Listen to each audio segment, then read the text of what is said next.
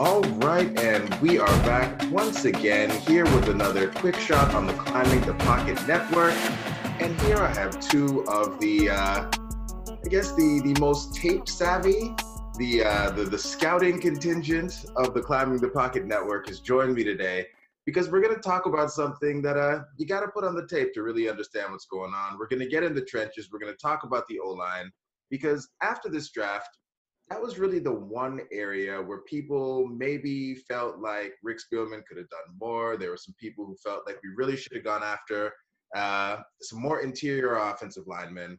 And so I brought Tyler and Matt in here to talk to us a little bit about the guys the Vikings did pick and what they think about them and what they've seen about them from the tape that they've watched. So Tyler, let me throw it over to you first. I guess before we get going too far, if you could tell the people a little bit about yourself, and then talk to me about, kind of high level who the Vikings picked in this draft. Absolutely. Well, I've been doing scouting for a couple of years now, and I've been a diehard football fan since I saw football on TV for the first time at like 4 years old. One of the tough parts about watching film is understanding kind of what's going on as far as what teams want to do. And once you kind of have a grasp of that, you can really understand how these offensive linemen are utilizing what they're supposed to do, because you've got some offensive linemen that are super quick, which is obviously what the Vikings are going for. They have drafted the quickest three cone in each offensive lineman in each of the last three drafts with O'Neal, Bradbury, and now Ezra Cleveland. And then you've got some guys who are just maulers. And if you watched football in the 90s, the absolute best mauler was Larry Allen of the Dallas Cowboys. He could move mountains for you.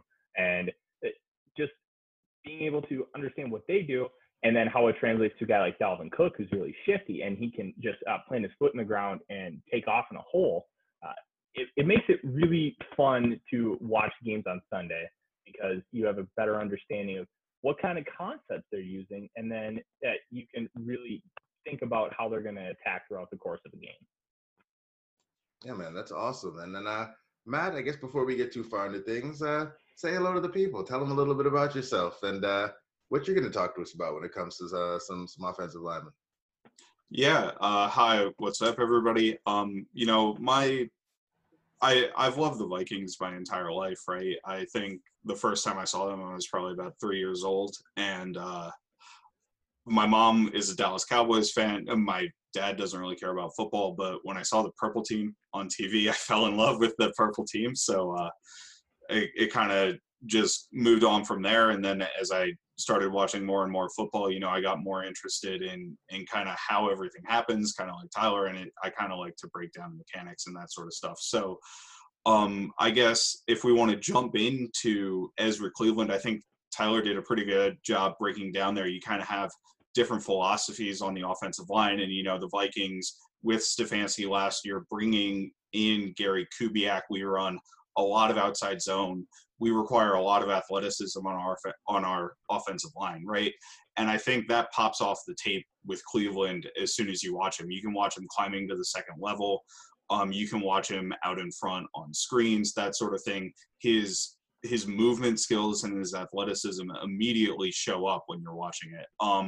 A couple of other scouting notes I had on him, and part of this is a function of the way Boise State ran their pass game, but in the pass game, he used a lot of jump sets. Okay, so there are three different types of sets you're using when you're pass blocking as an offensive tackle. One's a jump set where you're going to jump forward and actually try to make contact with the defender first. The other, which Joe Thomas, was incredible at, was a vertical set where you actually move vertically, and then there's a 45-degree set where you move kind of outside. And I like Ezra as a jump set pass blocker a lot because I think it allows him to get his hands on the defender, and then he's athletic enough to work with the defender and kind of doesn't let the defender through him. One of the notes that I had on him is he plays kind of high, so he loses his leverage as well. And to be honest with you, 2019, I'm not super in love with the tape. Now, the one thing that you do see, I think he uses his hands well. He obviously moves well, but I think he has anchor issues. He plays kind of high. He can get knocked back by stronger defenders. But the thing is, with his athletic profile, and you can go to Mock Draftable and look it up, but it's just absolutely incredible. And tackles that are that good don't fail. I kind of have the list here. The people he compares to, just in terms of offensive line in general, are Joe Thuney, who obviously many people wanted the Vikings to go get this year, Mitch Morse, Brian O'Neill, Ali Marpet, Taylor Wan.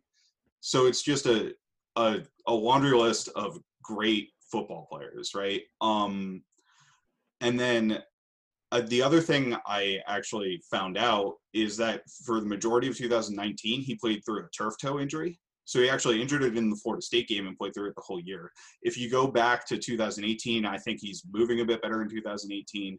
I think he's even stronger and more effective in pass protection that year. So I'm pretty happy about the pick. He was somebody I thought we might have had to take in the first round, which I wasn't in love with value, but by the time he was at 58, I love the value there. All right, and Tyler, I saw you agreeing there, nodding your head as Matt was talking through some of the things about Ezra Cleveland there, especially when he mentioned that he had some anger issues, and we heard some of that about Brian O'Neill. So I guess Tyler, if you could tell me a little bit, when you're comparing someone like Ezra Cleveland, who's a great athlete but maybe needs to get stronger, to a Brian O'Neill who got the same kind of knocks, criticisms coming in, but was able to translate and has obviously turned into the best offensive lineman for the Vikings. Like, how do those two compare as prospects for you? Honestly, coming out of college, they're pretty much identical.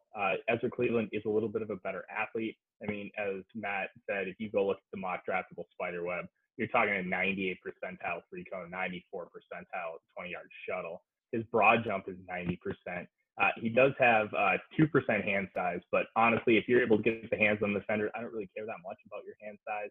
His arm length is capable, but the biggest issue with both O'Neill and Ezra Cleveland was that anchor. And probably the best thing that you can hope for with an offensive lineman, if there's any kind of deficiency, is anchor issues, because all that means is a summer or two in the weight room and you just get stronger, because that's all it is brute strength. The fact that he uses those jump pass sets, as Matt identified earlier, really helps him, because if you can get your hands on the guy first, you can really alleviate a lot of those anchor issues, because you can get them off balance, and then you can really utilize what power you have to get him down to the ground. And then if you're just doing something like an outside zone and you're able to use kind of like a jump set in the run game, and you just get one hand on the outside shoulder and just knock him off balance, and then you're going to have ideally Riley Reef come in and take him out, and then they can move Ezra Cleveland to the second level, and then he can take out a linebacker, and then all of a sudden you've got Dalvin Cook going off tackle, and he can get 8-10 yards or even bust one out. Cleveland is a long-term project, but he has capabilities to start day one. You just have to understand that if he's going up against a Khalil Mack, he's going to have struggles, because that converting that speed to power and knocking him back is going to give issues. You have guys like Kyle Rudolph, DJ Ham, Herb Smith, just a little chip block, help him out a little bit early on, give him those ideal reps. And I'm 100% with Matt. In round one, I would have absolutely hated the pick, because this is a true boomer bust player. And with the holes that we had on this team, you need contributors day one who also project out. And we got those Jefferson and Gladney. Ezra Cleveland could be the next Brian O'Neill. He could be an absolute home run in round two. And because we have a track record developing O'Neill into a guy in year two who got all pro votes, then I have good hopes for Ezra Cleveland to be able to grow as our future left tackle and become a successful player in the National Football League. Well, Tyler, I feel like you might have just answered the next question, because as you were going through and kind of imagining what it would look like in your mind, sounded like you already had Ezra Cleveland stepping in right in at the left tackle spot, Reef moving inside, and the left side of the line is set up for this year, and then maybe we figure out what we're doing with Reef as we move into the future. Is that what you're hoping for? And I guess, Matt, just follow up on that. If you could let me know what you're hoping the offensive line looks like, especially on that left side where there seems to be so many questions. I think with Reef's skill set, he could transition to guard. I know a lot of Vikings fans just think of the Mike Remmers experiment. Look, Remmers is a right tackle. He's a power mover. He did not have the leverage in order to get down on the inside and play guard. And when you have those issues, you're going to have struggles. Reef, on the other hand, has a lot of good technique. He plays with a solid base, and he doesn't lose leverage battles. He loses to speed rushers. We're going to talk a little bit about that with Blake Brandel here in a little bit, because he experienced the same thing. And because he has those issues, but he doesn't have issues with technique, I think he's going to be able to transition well enough into guard. And Arif Hassan has talked about it a little bit too. It's about traits that transition. We talk about all the time with college prospects. What do they do well at the college level that's going to transition to the pro game? Production is a great thing, but it doesn't always translate. Reese has the skill set to move into guard. He's going to be on the left side, so he's still going to be doing some of the same things with his body. It's not going to be flipping sides of the field where all of a sudden it's going to be like riding with your left hand and going to right with your right hand. So I think no matter what, if Ezra Cleveland proves in camp, whatever kind of camp we have, that he is capable of playing offensive line, I think you take the risk, you play him at left tackle, you move Reese inside to guard. Hopefully Drew Samia becomes that right guard. We've all heard that the Vikings are high on him. If that is the offensive line going into week 1, I'm feeling pretty good about it. I don't feel fantastic because I think Ezra Cleveland still needs time, but it's better than what we rolled with last year with Elfline, and that's an improvement to me. Yeah, so I'm on board with you there, Tyler. I think ideally, right, you would like to see Cleveland slot in to left tackle right away and move Reef inside to guard. I agree with you that I don't think Reef has the same technique issues that Remmers did that prevented him from transitioning well to guard, so I think Reef will be fine as a guard. The one thing I would note is that with the shortened offseason, which at the very least we're going to have a shortened offseason, I'm a bit concerned about the Vikings' willingness to put Cleveland in there right away.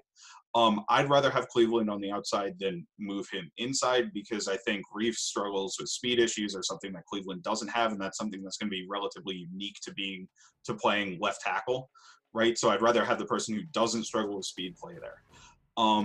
I agree with you, Samia, right guard. I have a feeling we might see something where for a few games we have Reef at left tackle and Elfline at left guard, and then after they feel Cleveland's more comfortable because of the shortened offseason, they might kick Reef inside and insert Cleveland at left tackle. Hey everybody, it's Dave here from Good Morning Dallas. This is the point in this show where we are going to cut it and have part 2 tomorrow. Yes, that's right. We're going to have part 2 tomorrow.